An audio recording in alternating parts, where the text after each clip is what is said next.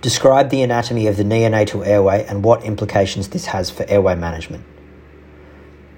A large occiput and head for the first year of life means that a pillow is not required for positioning in the neutral position, and you can instead fold a towel under the shoulders.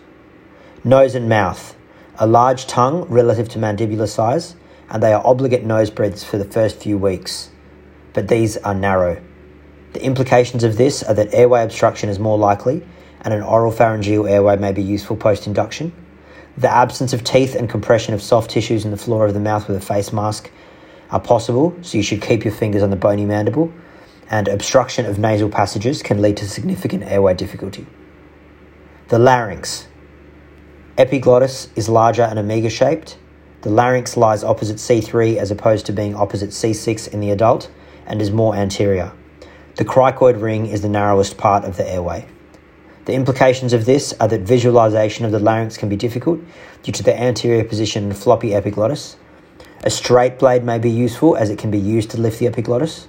A towel or roll under the shoulders may assist with glottic view. The narrow cricoid ring may result in trauma of subglottic stenosis, especially from cuff tubes, and an LMA may not be suitable as the epiglottis can downfold and cause obstruction. The trachea is only 5 or 6 centimetres, meaning it is easier to accidentally intubate the right main bronchus.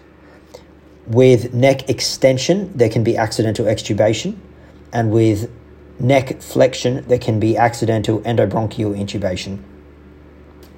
They are more prone to upper airway obstruction, laryngospasm, and bronchospasm. Neonatal endotracheal tube size should be 2.5 to 3.5, placed at a depth of 8 to 9 centimetres.